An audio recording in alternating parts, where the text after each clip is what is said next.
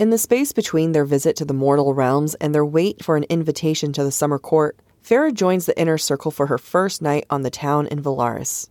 She finds that there are many aspects of the city of Starlight to enjoy, bringing with it some new revelations.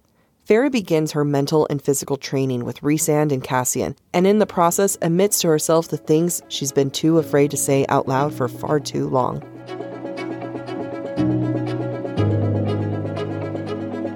The views expressed by the hosts are entirely their own and in no way represent the thoughts or intentions of the original author. This podcast is a discussion shared to spark thought and conversation on the characters and themes of this novel. Though the hosts speak mostly within the constraints of this book, series spoilers may be discussed with or without warning. Explicit language as well as themes of sex, violence, abuse, self-harm, and depression will reoccur throughout this podcast. Listener discretion is advised.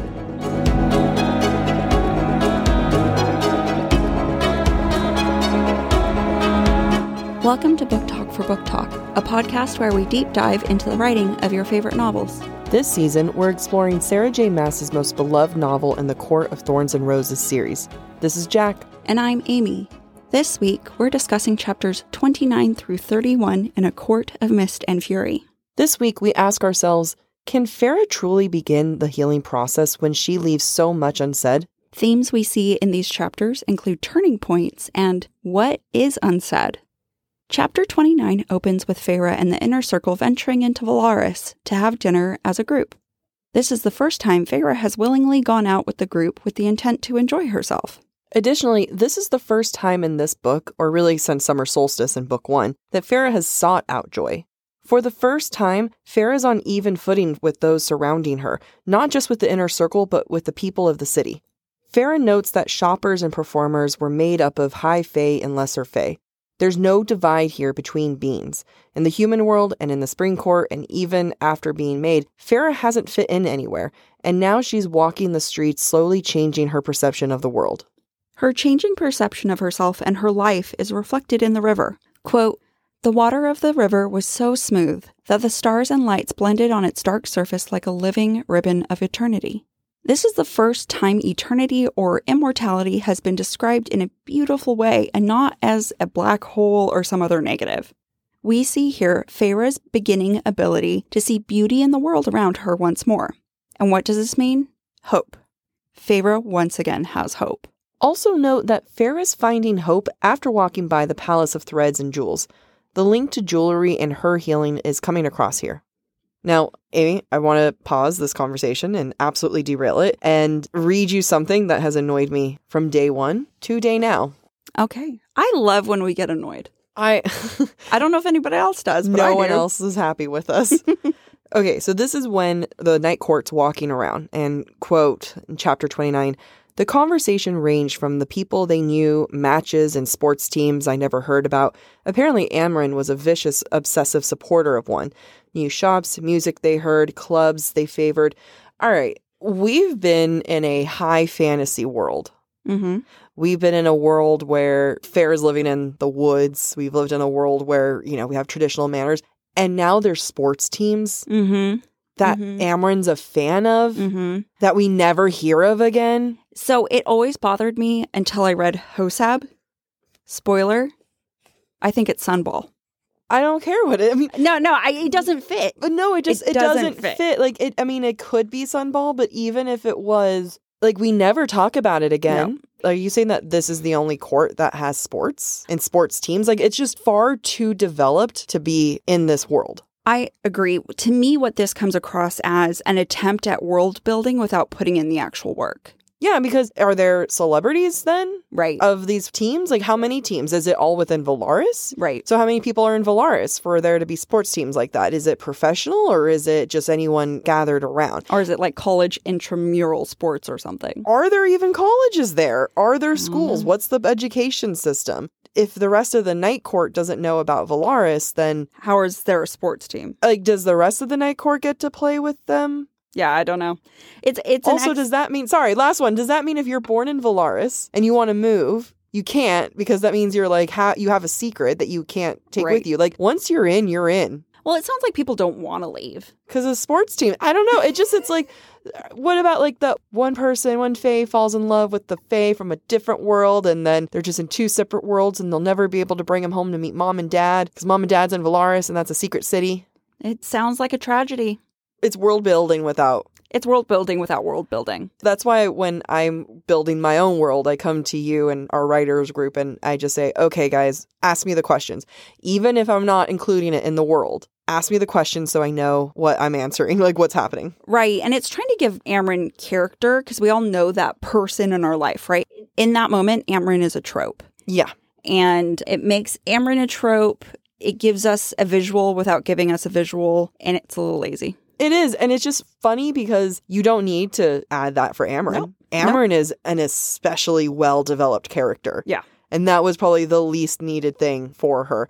Honestly, she probably could have saved it for more. Yeah. And that would double her development. It's so sad. Why are we so mean? Getting back onto the theme of hope. Feyre's hope is expanded upon as the group travels to their dinner location, when Feyre observes Rhys's interactions with his citizens. She notices that, quote, no one, absolutely no one on the street balked or paled or ran. Unlike the rest of Prythian, the citizens of Valaris do not look at Rhys with fear, but with awe, perhaps a little intimidated.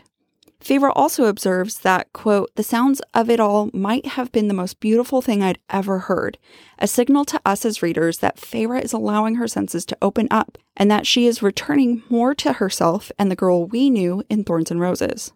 It's in this moment of observation that Feyre has her own self-awareness. She realizes that, in her past, she raged against and resented the normalcy of Valaris because she was broken to save the world and could no longer be normal. Yet now she sees Valaris and recognizes that, quote, there was no place like this in the world, not so serene, so loved by its people and its rulers. In this chapter, we get a lot of hidden Tamlin content, and we're going to have to dissect the text in order to really see that. Really, Feyre is doing a lot of comparing and contrasting here, and I'm going to go back to that quote that Amy just read. It's quote, but there was no place like this in the world, not so serene, so loved by its people and its ruler. We have to remember that Feyre has been to 4 places total in her lifetime. She's been to the human world, the Spring Court, Under the Mountain, and now here. She really doesn't have a lot to compare Valaris to. Obviously, Feyre is not talking about Under the Mountain, because she clearly had a very horrible experience there, as well as the human world. It wasn't all sunshine and rainbows for her there. So what we can see is that Feyre is referencing the Spring Court and comparing the Night Court to the Spring Court. Quote, not so serene. This is a direct blow to the girl who Feyre used to be. If anything, the Spring Court should be considered serene since it has its constant nice weather and the landscape and how beautiful it's supposed to be. It's how Feyre used to feel, and now she's moved past that. There's no safety for her in the Spring Court. That's such an interesting change, because if we think back to Thorns and Roses, Feyre eventually learns to be grateful for the constant weather in the Spring Court because it's so lovely, and she has just come from like this harsh winter in the human realm. And now she's here in Valaris, and she's seeing that stagnation of the Spring Court with that negative connotation. And it's cold here, but it's not like the human cold. She's able to accept and embrace changing seasons. And I would say, by extension, she now has an appreciation for change that maybe she didn't have before. Oh, for sure. Serene no longer means one thing. Serene can encompass a lot more. Yeah. Just like the Spring Court, or the Night Court. Then we have the next part of the quote. So loved by its people and its ruler. Feyre is continuing to compare Rhys and Tamlin directly without comparing them directly. Feyre is calling out that not only did the Fae of the Spring Court not love their lands, as we can tell from the beginning of the book and how they had to rebuild, but it's becoming more obvious to Feyre that Tamlin didn't love his lands, not the way that Rhys does. Feyre and Tamlin bonded over having to take up responsibility that shouldn't have been theirs, Feyre feeding her family and Tamlin becoming High Lord. The difference is love. Feyre loves her sisters while Tamlin never learned to love his lands. Right? Right? Everything about this night out is opposite to Tamlin, from the way the inner circle interacts with one another to the way Rhys is with the restaurant owner. The setting and the people are significantly more casual. Even the people themselves and their customs are way more casual. We didn't talk about this in the notes of the episode, but you know how Sarah J. Maas is guilty of the I could have sworn? Mm-hmm. So that there's always something there where, every time Farrah says, I could have sworn, it's like you can guarantee that that's going to become a thing. 100. I caught one, and I'm wondering if it means more than I think it is, but I think we can figure it out. Quote, the lifeblood of Valaris thrummed through me, and in rare moments of quiet, I could have sworn I heard the clash of the sea, clawing at the distant cliffs. I thought about that too. Is it hinting to the summer court in the water? Or is it foreshadowing the eventual Hybern breaking in through the wards? Yeah. I had that same thought when I reread it in preparation for this episode, and I couldn't figure it out. And Sarah J. Maas doesn't throw that around. I mean, she throws it around, but intentionally, right? Yeah, she throws it around very intentionally. But, I mean, it was just one of those that I caught. I mean, I guess it could be a breadcrumb to two different moments, whether it's the spring court or the Hybern attack, but... Or it could be something we don't know yet. Exactly. There's a lot in this chapter where Sarah's throw some things around. I'm like, are you going to bring this back in like a future book? Yeah, agreed. We then get to the restaurant scene in Valaris, and we see an interesting use of food as power in this scene. Rhys pays for his inner circle to eat food that Feyre thinks of as, quote, warm and rich and savory and spicy, like it filled not only my stomach, but that lingering hole in my chest too. As we've seen in earlier chapters, Rhys is sharing his power with those closest to him, and in this instance, it is helping Feyre heal. By empowering Feyre, as we will see in coming chapters, Rhys is helping Feyre heal, not by keeping secrets, but by giving her chances to be powerful and to contribute to the cause. By healing, Feyre is finally ready to claim her power. Feyre thinks that the food is, quote, warm, rich, and savory and spicy. Can we 100% agree that not a single bit of food in the spring court was spicy? Oh, absolutely. It was probably very citrusy and flowery. I didn't think citrusy. I was thinking like their most intense spice is salt. Yeah, exactly. And pepper. Yeah, salt and pepper. But I feel like it's one of those places that would like all the desserts are fruit flavored. Strawberry. A lot of strawberry. Or lemon. But, when Rhys was in the summer court, there was a sense of strawberry. So that can't be a spring court meal. So it has to be whatever fruit are ripe in spring? Oh, we don't know that answer. I don't know that Not answer. at all.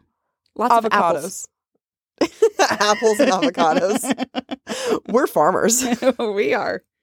We've been pointing out that food is power since early season 1. And in season 2, we've called out those instances as well. I feel like in book 2, Feyre is much more aware of food as power than she was in book 1. In book 1, food was obviously power, but Feyre didn't know it could be weaponized. And just as it can be weaponized, food can also be healing, as we're seeing here and as Feyre sees. Again, we really should remind ourselves that Feyre has struggled with food insecurities for the majority of her life. Since now, the only other time Ferris felt comfortable eating were those few months in between learning to trust Tamlin and going under the mountain. Finally, Feyre is getting back on even footing with food. I have a question in response to this thought. When did Feyre gain this awareness? In the night court or in the spring court? Because there's two moments. Both. And what awareness? Like that it's healing or... When do you think Feyre realized food could be weaponized? And is this the moment she recognizes it also has another purpose? I think she realized that food can be weaponized while under the mountain because Amarantha used it against her. Mm-hmm. And I think she learned how to weaponize it when she got out of the mountain and used it to weaponize herself. Yep, I like that. Because she definitely used it as a weapon. Against herself. Yep. Yeah, 100%. Yeah, it was definitely self-sabotage. Yeah. And then I think this is the first time that food has ever been healing. Because when she was in the spring court, food was more a survival and then learning that it doesn't have to be an insecurity thing, that it can exist in your world as a normal. It can be a staple. Yeah. I don't think that food has ever really been healing for her until now. Yes, I agree with that point.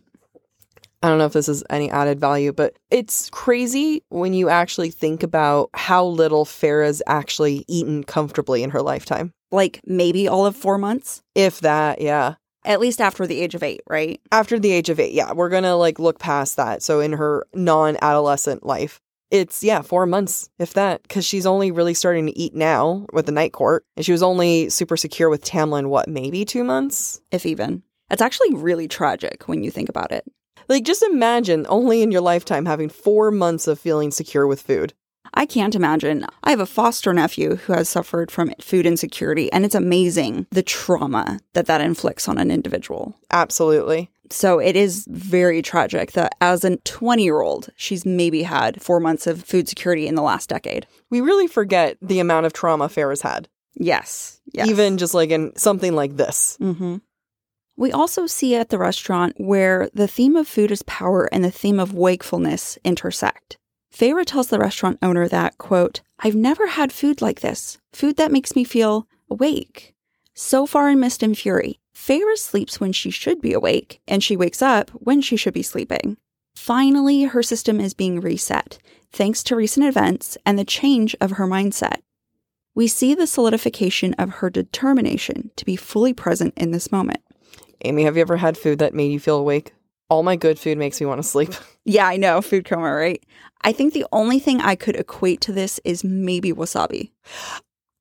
I'm not even joking. That's exactly what I was thinking. Oh, really? It's not unironic that we just ate wasabi, too. I just wish we had done that on a 1, 2, 3. Because it was wasabi. It would have been the perfect. right answer. Yes. Wasabi is the only answer. I can't, yeah. It is in the same moment that Farrah realizes she used to be happy and fulfilled after painting, and that her desires revolved around painting, where they don't anymore. We see this beautiful change where painting no longer scares Farrah anymore, and it doesn't scare her to open up her senses. This chapter proves that her senses are awake and aware. This is a major turning point for Farrah. From now on, Farrah will begin to imagine paintings in her mind. This is one more step toward claiming Farrah's happiness and purpose and immortality. I also want to highlight this moment, too. This is another instance where Farrah's referencing Tamlin without referencing him. Farrah realizes that she used to feel fulfilled after painting from morning until night. But what she's not saying is that the only time she ever got to experience that was in the spring court, because her needs were met there and she felt safe with Tamlin. There's some denial happening here by not elaborating on the narrative, which is why she shifts the conversation to the chef and praises them, saying that it was better than any other courts. Again, she's comparing them to the spring court. But I really want to take a moment to discuss how much she's not saying. So we've seen Sarah J. Maas use this narrative technique before. In our earlier episodes, we talked a lot about Farrah being an unreliable narrator. It's because she's willingly leaving out certain details or certain thought processes, right? Mm-hmm. We saw this when she briefly, casually mentions that Tamlin doesn't come to her bedroom one night. Yep. And then we briefly get it again in the chapter 54 or something. There's a lot more to be said that she's not saying. And I feel like in other instances, we miss it, but doing this analyzing, the literary analysis right now, I feel like her silence is screaming at us. Absolutely. There's so much subtext that is doing what we're doing, which is comparing Tamlin and Rhysand. Yeah. I mean, how can you, Amy, how can Farrah really reflect on her time at the spring court without thinking about it, but just thinking about like, oh, I used to feel like I did something with my day by painting all day. And yet she somehow manages to isolate that experience from the whole of being with Tamlin and feeling safe there at that time. Is it realistic? I don't know. I don't know if that's like a realistic character thing. Can you compartmentalize like that?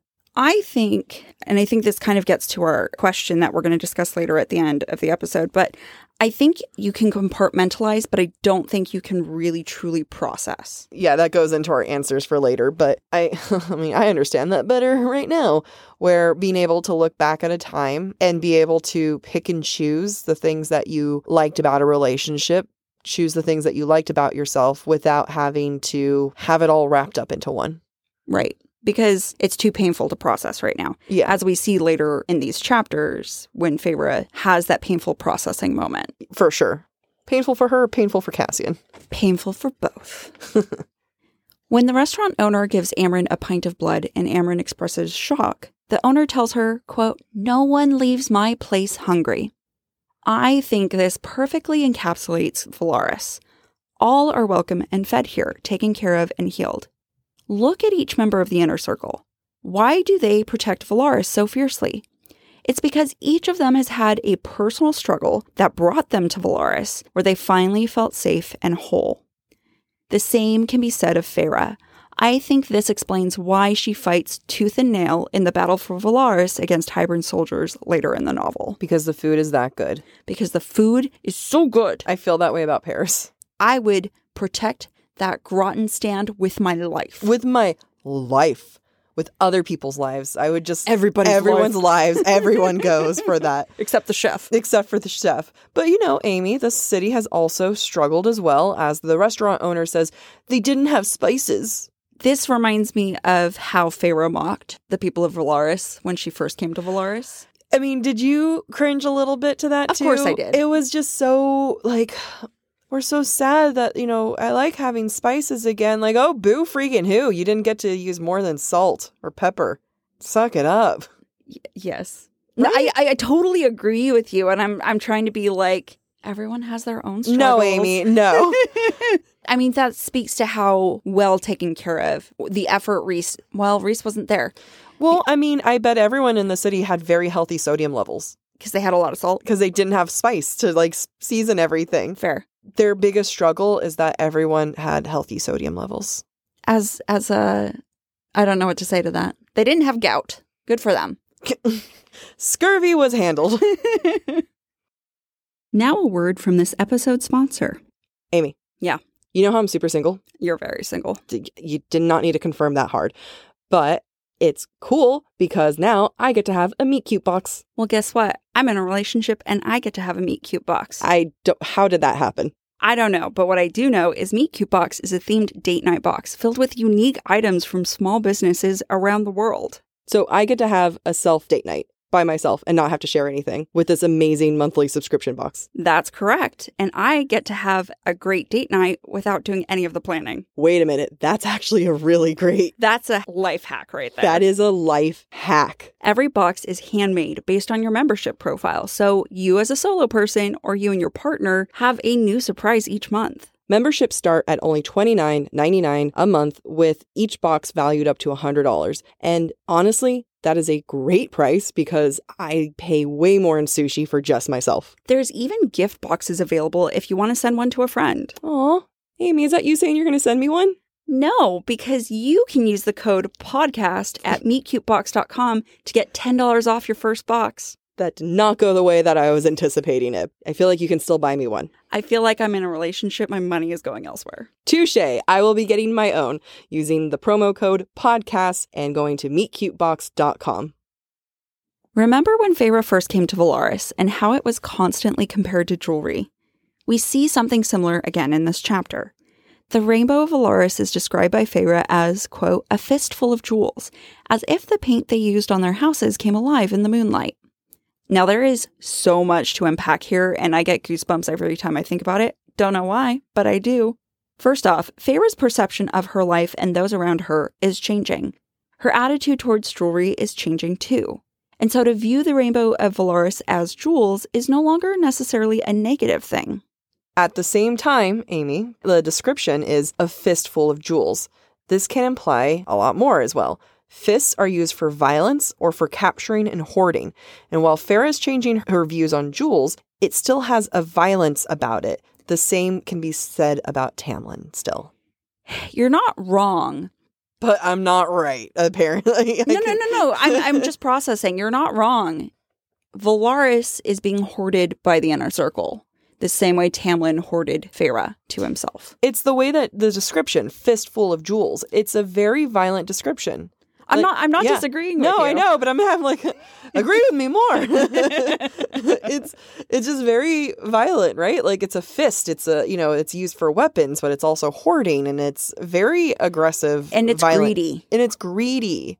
Yes, I agree with you. I don't know how I feel about it, but I don't think Feyre sees it as a bad thing right now. No, and I think my main commentary on this is more of she's growing. Mm-hmm. She's learning to accept it. But even with her description of jewels, as we're understanding that her association with jewelry has a lot to do with her own healing. Mm-hmm. And as that happens, like you can see that there's still healing to be done because jewels are still violent. They're still hoarding. It's still like Tamlin. Right. It's not something she abhors and discards or throws away or gives away. She's still capable of recognizing it for what it is. And there's still some uncertainty about how to approach it. Yeah. I agree. Good. That's all you wanted to That's hear. all I wanted. Going back to the original quote, let's also unpack the idea that the Rainbow of Valoris is home to artists, individuals Feyre identifies with for their love of their craft. This area comes alive in the moonlight. What is represented by moonlight? Rhysand. We can see here representation then that Feyre is coming alive thanks to Rhysand. And then, as if it were the cherry on top, we learn that this view is Rhys and Rhys's sister's favorite view, and I don't think that's coincidence at all. I mean, it also sounds like a beautiful view, so I feel like it's literally every person's favorite view. Also true, but nobody tells her that, only Rhys. No, but no one's like walked with her there. It's almost as if he was like, let's go back to Paris. This view is my favorite view, and it's the Eiffel Tower. Mm-hmm. Well, yeah, no one's walked with her yet. I feel attacked. No, I'm attacking Rhys. I'm attacking Rhys, where it's like, this was also my sister's favorite view. Oh, you mean the shiny, beautiful city? I wonder why. Yeah, that's fair. But I agree. It's done on purpose, 100%. Right. SJM chose to portray it this way. Oh, and yeah, I'm blaming Rhys. I'm like, my sister also liked to eat food. Oh my God, you guys are the same. I love you. Creepy? Weird. While observing the Rainbow of Valoris, Feyre and Rhys have a conversation about rearranging the city to put the rainbow closer to his home. Rhys expresses shock at Feyre's suggestion that he would do so. This moment shows a stark difference between what Feyre understands of High Lords thanks to Tamlin versus Rhys's true character. His reaction, I feel like if I was Feyre, I'd just be like, all right, chill. It was a joke. Exactly. Obviously, I'm not telling you to rearrange the city. Why would I want to change anything about it? Like, calm your tits. Yeah, I was being sarcastic. I was being sarcastic, man. Calm yourself. But, well, let's continue. This moment leads to Feyre asking Rhysand, quote, isn't that what High Lords are supposed to do? Whatever they please. And when Rhys gives her an honest yet cagey answer, which is so on brand for Rhys, Feyre immediately challenges him for another truth. Is he with Amren because he buys her jewelry? Honesty and truths are a currency, and yet somehow Feyre always comes back broke. And I think that's because we've witnessed from Rhysand that honesty is not necessarily equivalent to vulnerability. Yes. And that is why Feyre is broke, because what she's actually looking for is vulnerability. She's giving vulnerability, he doesn't. Exactly. Yeah. Thank you. You're welcome. Amy, that was great. The currency of knowledge continues, and Rhys shares why he's single and says that he's never felt tempted to invite someone to share a life with him. And the wording of that feels interesting to me. I don't know how I feel about that wording, that invite someone to live their life with him. Like, I don't know why that, I don't want to say annoys me. I just don't know how I feel about that terminology. I have a couple of thoughts on this, and I'm going to touch on these same thoughts, I think, later in the episode. This very much reminds me of Thorns and Roses when Tamlin tells Feyre that her human joy fascinates him and that he shouldn't be drawn to it, but he is. Mm-hmm. It's this idea of temptation, that females are like Eve, they're seductresses, and Feyre in particular seduces them from their resolve to live stoic lives. Okay. I think I see where you're going. And this invitation is a privilege that they're withholding, but Feyre's taking that resolve, that willpower from them. Yeah, there's something about like an invitation means something to give, an offer. And you're right, like there is a certain withholding aspect to that. I get what SJM's trying to do because Rhys is supposed to be the ultimate feminist, right? But there's still something grandiose about it. Yeah, like he would be privileged to join someone's life rather than someone being privileged to be invited into his life. Yeah, like, thank you for inviting me to your ball. I feel like for me, if I wanted to rewrite it, it would say, I've yet to find someone I want to spend the rest of my life with. Like, right. It's a very quick and easy thing to say. And yet the twist that he puts on it is somehow still demeaning. It is, because it's about control. Completely. And he has the control to invite. Exactly. Rather than seeking an actual partner to share. Exactly. It's about his ownership, and it feels very unfeminist of him. It does, but the wording is meant to make him sound feminist. And I feel like it does the exact opposite. It does the exact opposite. And it could have been an easy solve. Just, I haven't found anyone that I want to share my life with. Which I think we're going to see. He's going to repeat this again. Yeah, he'll get better. What we're really seeing here is that he's being honest without being vulnerable. Mm-hmm. The honest answer is, because I haven't found you, Feyre, I'm in love with you. You're my maid. Right. Take me now. But of course, he's not going to say that. So he's got a disguise on right now. Yeah, 100%. It's in moments like these that Farrah still thinks of Ianthe, the example of the perfect female in her mind. And even though Farrah knows the truth about Ianthe now and how she treated Rhysand, the fact that Farrah still thinks of Ianthe in this moment shows slivers of insecurity for Farrah. Side note, Farrah asks about Cassian, Rhys, and more, and, that triangle, and Rhys says, that's between them and Cassian. I'm not stupid or arrogant enough to get in the middle of it. 100% lies. Lies. You're telling me in 500 years he's never gotten in the middle of them, but he's willing to tell Azriel, spoiler for the secret chapter of Silver Flames, to back off from Elaine? Bullshit. Bullshit. Or he hasn't, read one of their minds just to see what the hell's happening, and Bullshit. Or accidentally heard something. No. And also, they're your friends. You get to be arrogant and stupid enough to ask, Right, because you don't want them ruining the dynamic. No, you totally get to ask. And I think that's a fair question to ask, saying, hey, that's my cousin, and those are my two best friends, and we're all working together. Right. Can we not make this messy, guys? Is there not an HR department that handles, office relations? Because there's an HR violation here somewhere. There are many HR violations here. I think Rhys knows more than he lets on. Of course he knows. Of course he knows more. And I bet he knows more about more than she realizes. Yeah, but then the way to say that I'm not stupid or arrogant enough, that's arrogant. He's really hyping himself up. You can easily just say, look, it's really not my place to get involved, and I don't feel comfortable talking about my friends behind their back. If that's something they want to share with you, great. Right. But I'm not there. Yep. That's their personal business. As long as it doesn't interfere with my court, that's for them to deal with. But by saying I'm not stupid or arrogant enough, he's implying that Farrah is. Yeah, it's true. It's a dig. Right? This isn't the first time that Farrah mentions it. This isn't the last time Farrah mentions it. She keeps coming back to it, as she should, because these are her coworkers and friends. Right. And it could be a liability. 100% a liability. This can't divide the inner circle. This is her new workplace setting. Those dynamics are really important. It is. He plays himself up while shutting her down and making her feel stupid. Not a cool move. I mean, it shows, again, this is a moment of honesty and yet not vulnerability. Exactly. Damn it, Rhys. It makes me so mad. On their way back to the townhouse, Farrah and Rhys encounter musicians who play the song that she heard in her prison cell under the mountain.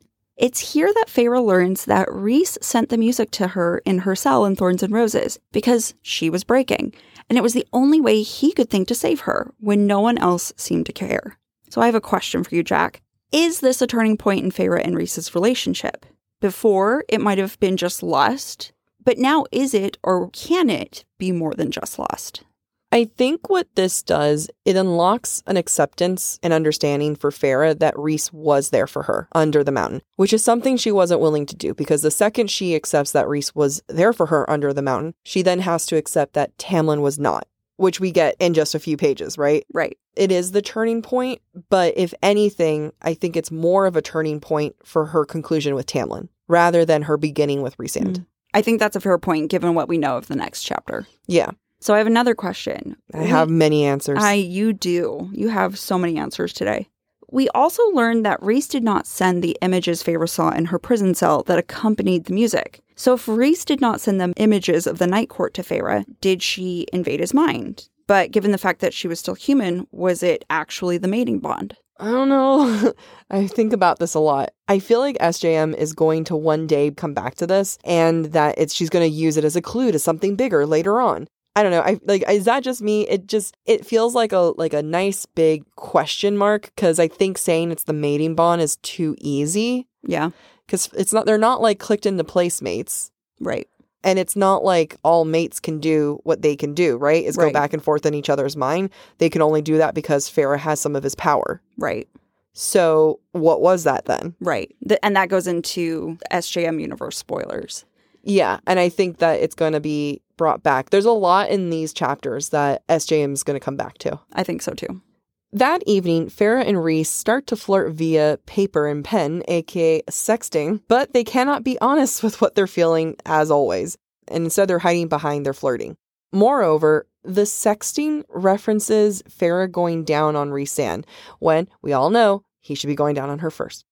Granted, there's already been innuendos of Rhys being on his knees for Farrah, so I get it. Their sexual flirting already started with references of him going down on her. But this is different. This is sexting. There's something, I don't know, next level about it. And the fact that the dynamic twists in order for her to service him is a poignant one for me. So I see this as Rhys testing the waters. He's seeing this change in Feyre. And previously, he tested the waters about being on his knees in front of her, and she reacted negatively, kind of, right? So maybe she'll like it more if I talk about her going down on me. Well, the first approach didn't work, so let's try a new approach. No, you continue that approach. I think he's testing boundaries. He's totally testing boundaries. And, as we saw, it's about control for him. He has to be in control. Yeah, no, I mean, it's true. Like, he's testing control and he's testing boundaries. So then, like, why not make a reference of, like, I don't know, he can enjoy other places of her. Very true. And that would be the more honest form of control. I would think that's what he really wants, right? I find this whole texting, sexting thing very frustrating, to be honest. Or is he giving her control? Oh, now I'm working myself into loops. Oh. Is he giving her control of the situation? Back to what you were saying. Yeah. You know, there's something about when you're servicing your partner that you're in control, really. Right. And before, she didn't like it because he was in control. And now he's giving her the reins, and she does accept it more because she was never really in control with Tamlin. He was the one who was always dictating how sex went with them. Right. Doesn't Rhys imply that she can go anywhere she wants to go? On him or in general? Yeah, on him. I mean, he says that about the Valaris, too. Also true. But, like, maybe he's thinking of, like, the upper body region and not the lower body region. No, he's not. He's thinking lower body. I know, but it's... No, he's but letting her have control by not being explicit. Yes, but he's also giving her control because even in this imaginary situation where we all know what he's referencing about her licking right now, it's still giving her sexual control, which she's never had before. Right. Since Isaac. Not since Isaac, when she was on top. Oh, she was in control of that one. Yeah. But now I've worked myself back over that maybe this is actually a true sexual empowering moment for Rhysand. I do think it's still testing boundaries, but I do think it's empowering in that they're not in the same room. There isn't that pressure. No. I mean, like, I'm already on board. It's testing boundaries. Like, it's kind of like that's sexting 101. Right? Yes, it like, is. You just say something really light just to see how they respond, and then you go back and forth from there. Yes, like I'm already on board. But it's the fact that he's referencing her going down on him is the part that I found to be interesting, that the first time that they're able to have an somewhat honest conversation where they're not holding back or being afraid of embarrassment, that he leads the conversation to her going down on him. Mm-hmm. Which was the part that was like weird to me, but now I've worked myself over. I'm like, oh, actually, he's giving her control. I think so. Maybe if it's a Tuesday, I'll feel differently. I mean, don't get me wrong. I'd be happy to. So as we've seen in this chapter, Feyre is encountering many turning points in her immortal journey. These turning points, especially those associated with her healing, are signaled by her ability to sleep through nightmares of the Adder. As I mentioned earlier, Feyre's system has been reset. She sleeps through the night and does not wake up once. This is a clear sign, when compared to Chapter 1 Feyre of Mist and Fury, that she is finally in the process of healing. Whether or not it's truly healing is up for interpretation. Not true healing. There we go. Just interpreted. Okay. Chapter 30 opens with Feyre training with Cassian, and we have a lot of revelations in this chapter as Feyre continues to experience this turning point in her journey. To start us off, Feyre's tattoo on her arm matches the tattoos on Rhys, Azriel, and Cassian. They are Illyrian markings for, quote, luck and glory on the battlefield. Like the night before with the music, Feyre realizes this may have been Rhys's way of wishing her luck when facing Amarantha. How ironic the change of perception, where the tattoo was once a brand to be hidden, that now has become positive and hopeful with just a little bit of information. The tattoo is now an omen or a token of good luck and a signal of support that Feyre needed in her darkest time. Feyre says that she wouldn't mind a little bit of both of those things, luck and glory. Glory, Feyre, means being renowned for honorable achievements, and did not Feyre say that she wants to be left alone? Does she not say that at every twist and turn? I think that might have been a word that she skipped when learning with Rhysand on Vocabulary Day. Yeah, I don't think she understands the definition of glory, because glory she definitely hates when people thank her for saving them. But, definitely wants some luck and glory. No, you just want the luck. Yep. Feyre sees a painting in her mind's eye for the first time in this book during her training scene. And it's natural that it's of Rhys, because who else would it be of? He is her muse.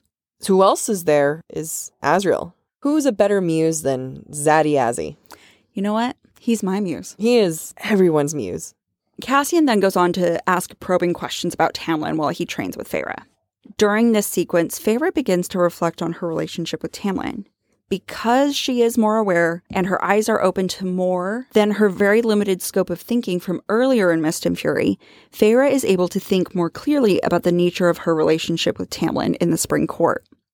During this time, Feyre recognizes she loved Tamlin deeply and greatly, but the love had blinded her to his temper, even though at the same time his fits of rage scared her. Let's take a moment for this. Feyre is finally admitting that she was scared of Tamlin. His actions frighten her, which says a lot because she was under the mountain and experienced extreme torture there. Tamlin was the first thing she feared after newly being made into a fae. That is such a fantastic point that I never gave consideration. Yeah, it's sad. That as an immortal being with extreme power, the first thing she's afraid of is her significant other. It's terrifying. It's absolutely terrifying. She's never been more in control. She just left an extremely terrifying situation, and yet she's terrified of her partner. She's never been more trapped. Yeah. That truly, in some ways, is worse than Under the Mountain. I mean, in Under the Mountain, death was always an option. Mm-hmm. Not that, like, sometimes she wanted to, but it was always a likelihood or a possibility. Mm-hmm. With Tamlin, that wasn't an option. It was just living immortality with him. It was going to be living forever and way more trapped than she was Under the Mountain. Absolutely. Sad. So sad. Through training, or through being physical, because Feyre is a physical being, she works through her rage and grief at what happened to her and Tamlin. So we go back to a question that we've asked before. Did Tamlin never let her fight because subconsciously he didn't want her to work through these emotions?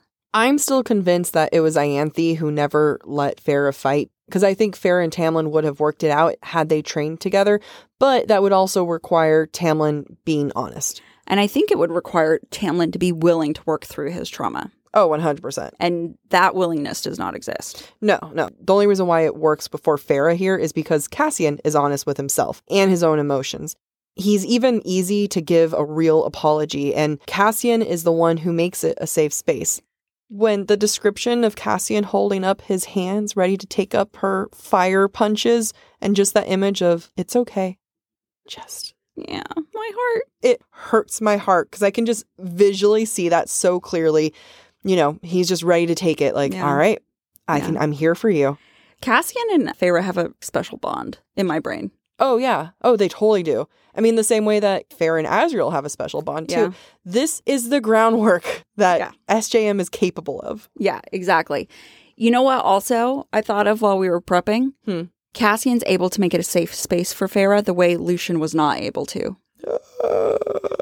Oh, you're right.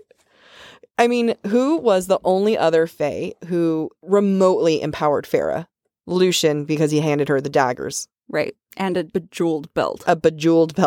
But here you have Cassian, who is willing to go much farther, train her, teach her, make it a safe space. Take her fiery palms. More apologies to the Lucien lovers. Just another reason why he sucks. Sorry, Emily. Notice that during training, Feyre moves, quote, fluidly, smooth like silk, as if my immortal body at last aligned.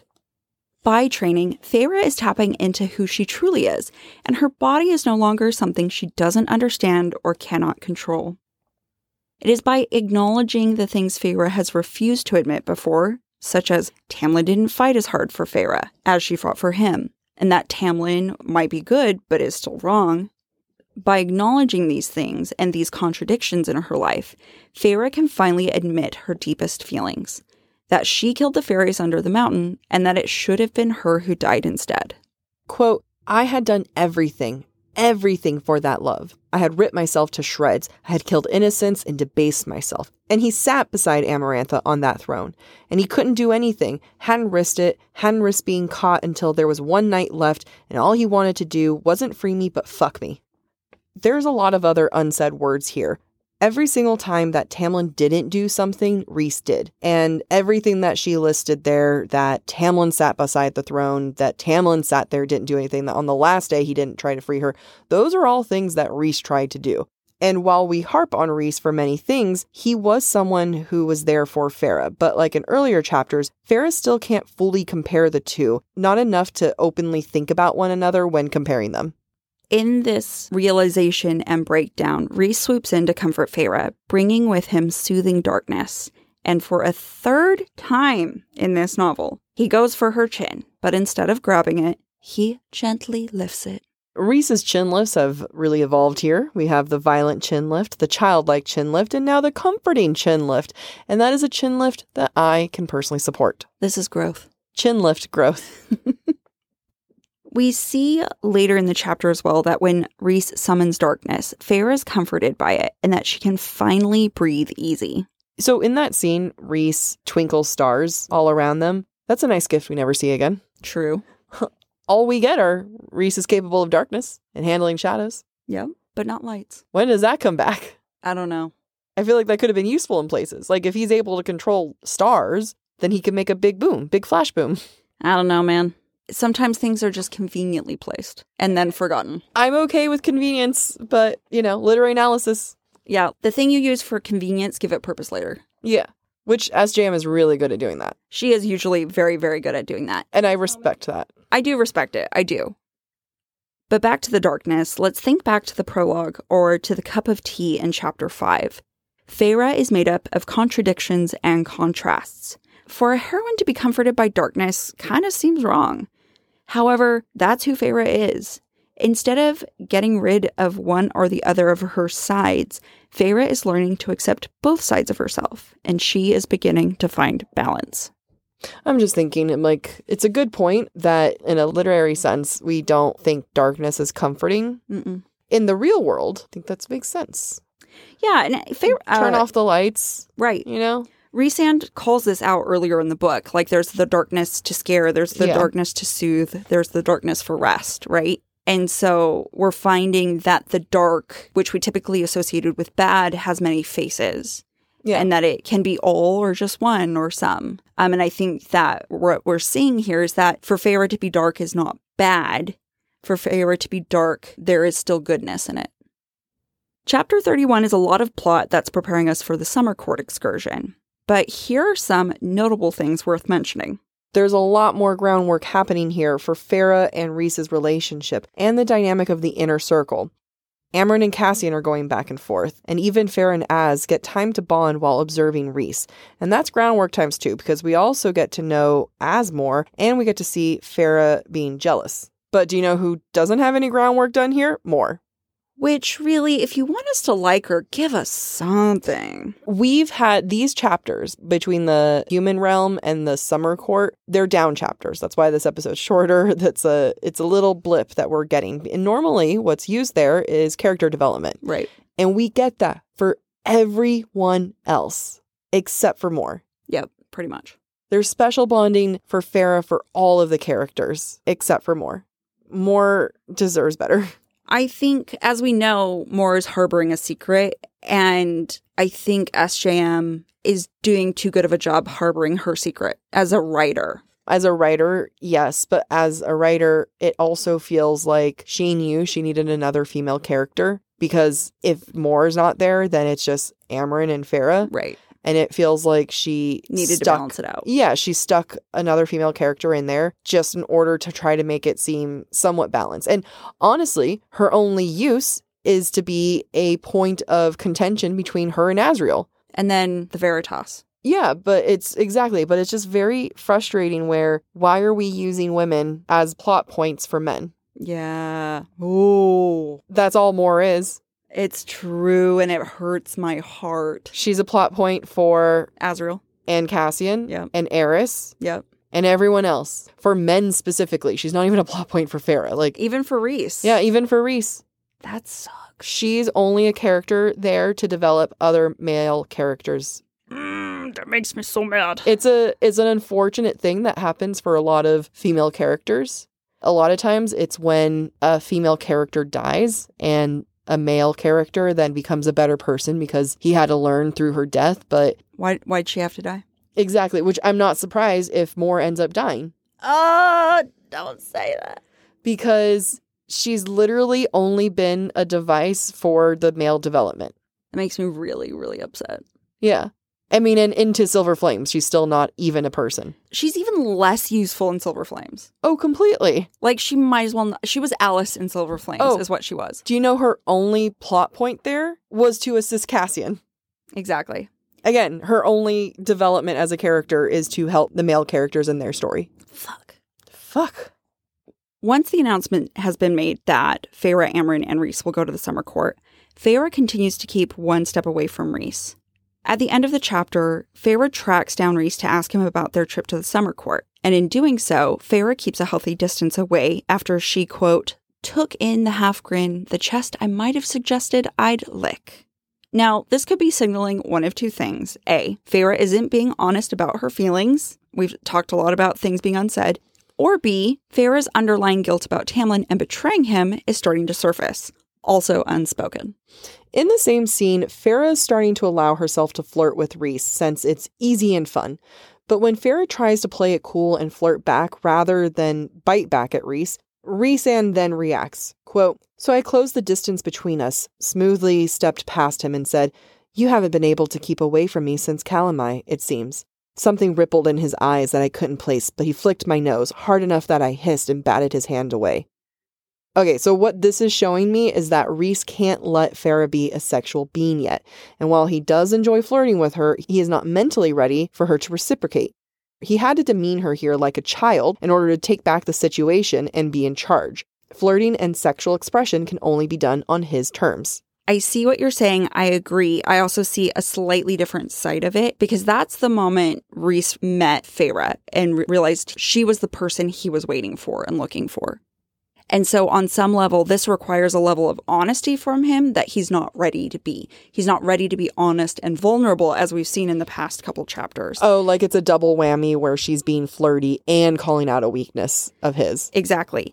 And to be honest about that moment is to be honest about the mating bond. Mm-hmm. And he doesn't trust her enough yet to not leave him if he tells her. I like that.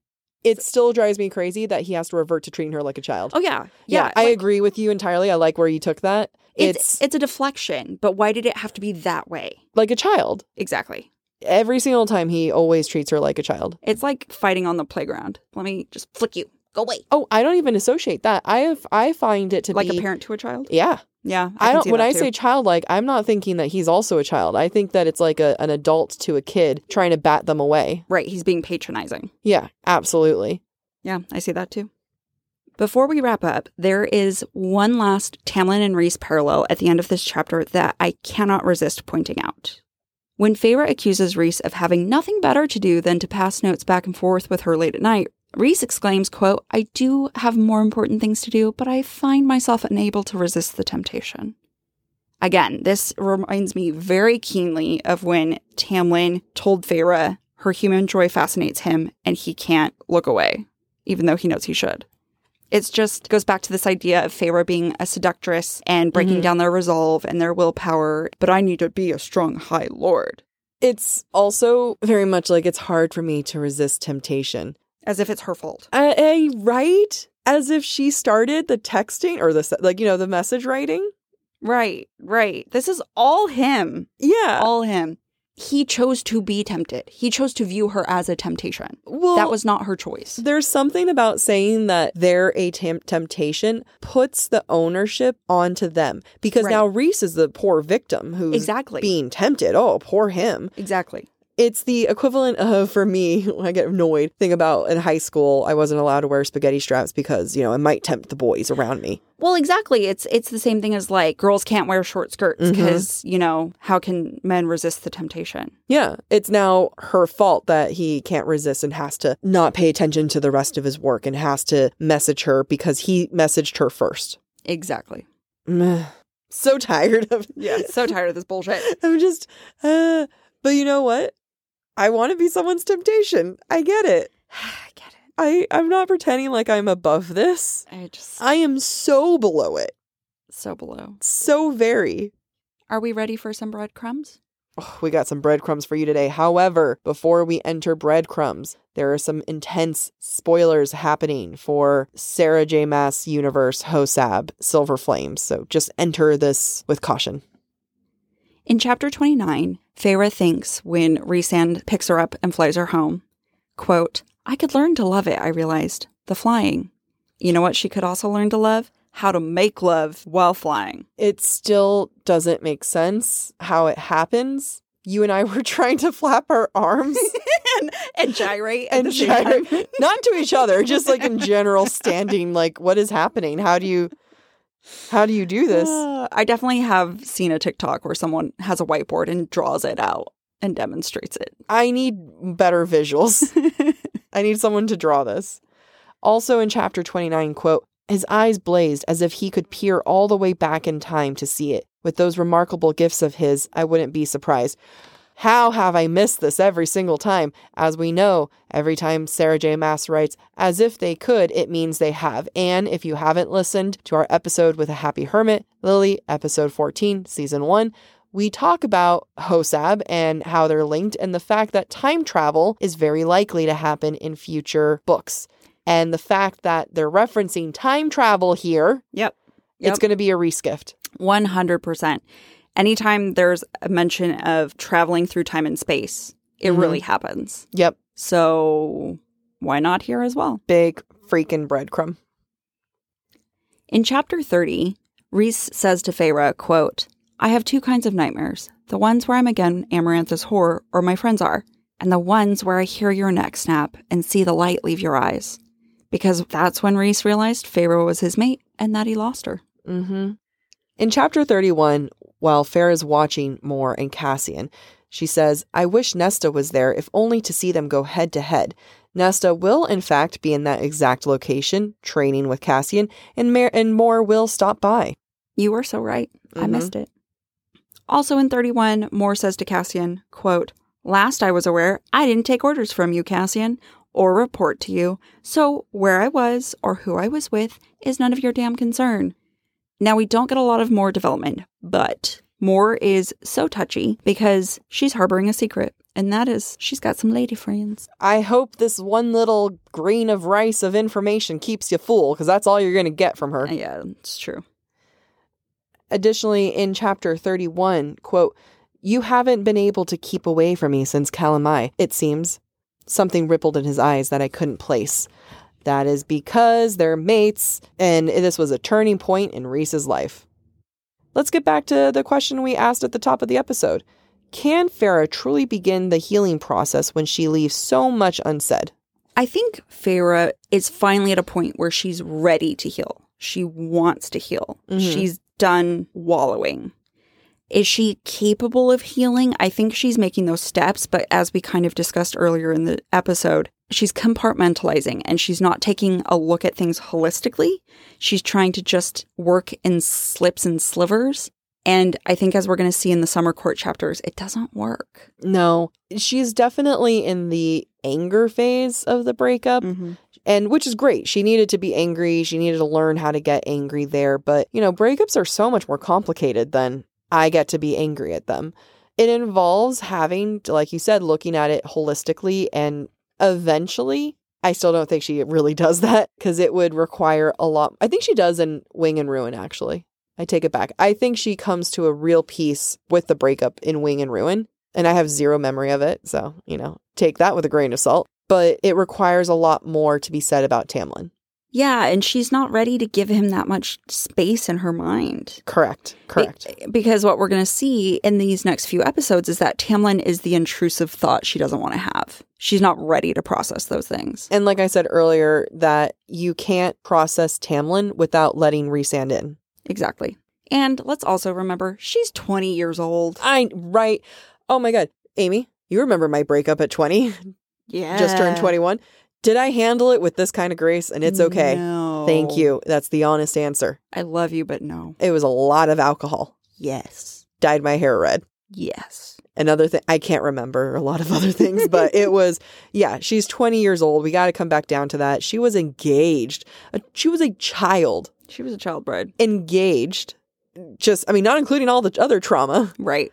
So much trauma. It's crazy. Yeah, ultimately, we just got to give Farrah a big old thing of slack.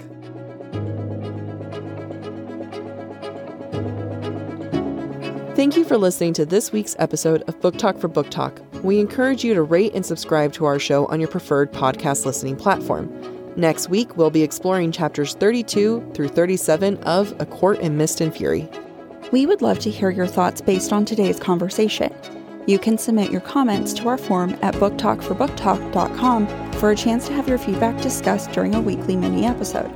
If you are enjoying the podcast, visit our website, booktalkforbooktalk.com, to view our latest merch and to learn about supporting the show through Patreon, Ko-Fi, or Venmo. Or find us on TikTok and Instagram at the handle booktalkforbooktalk. Bye. Bye.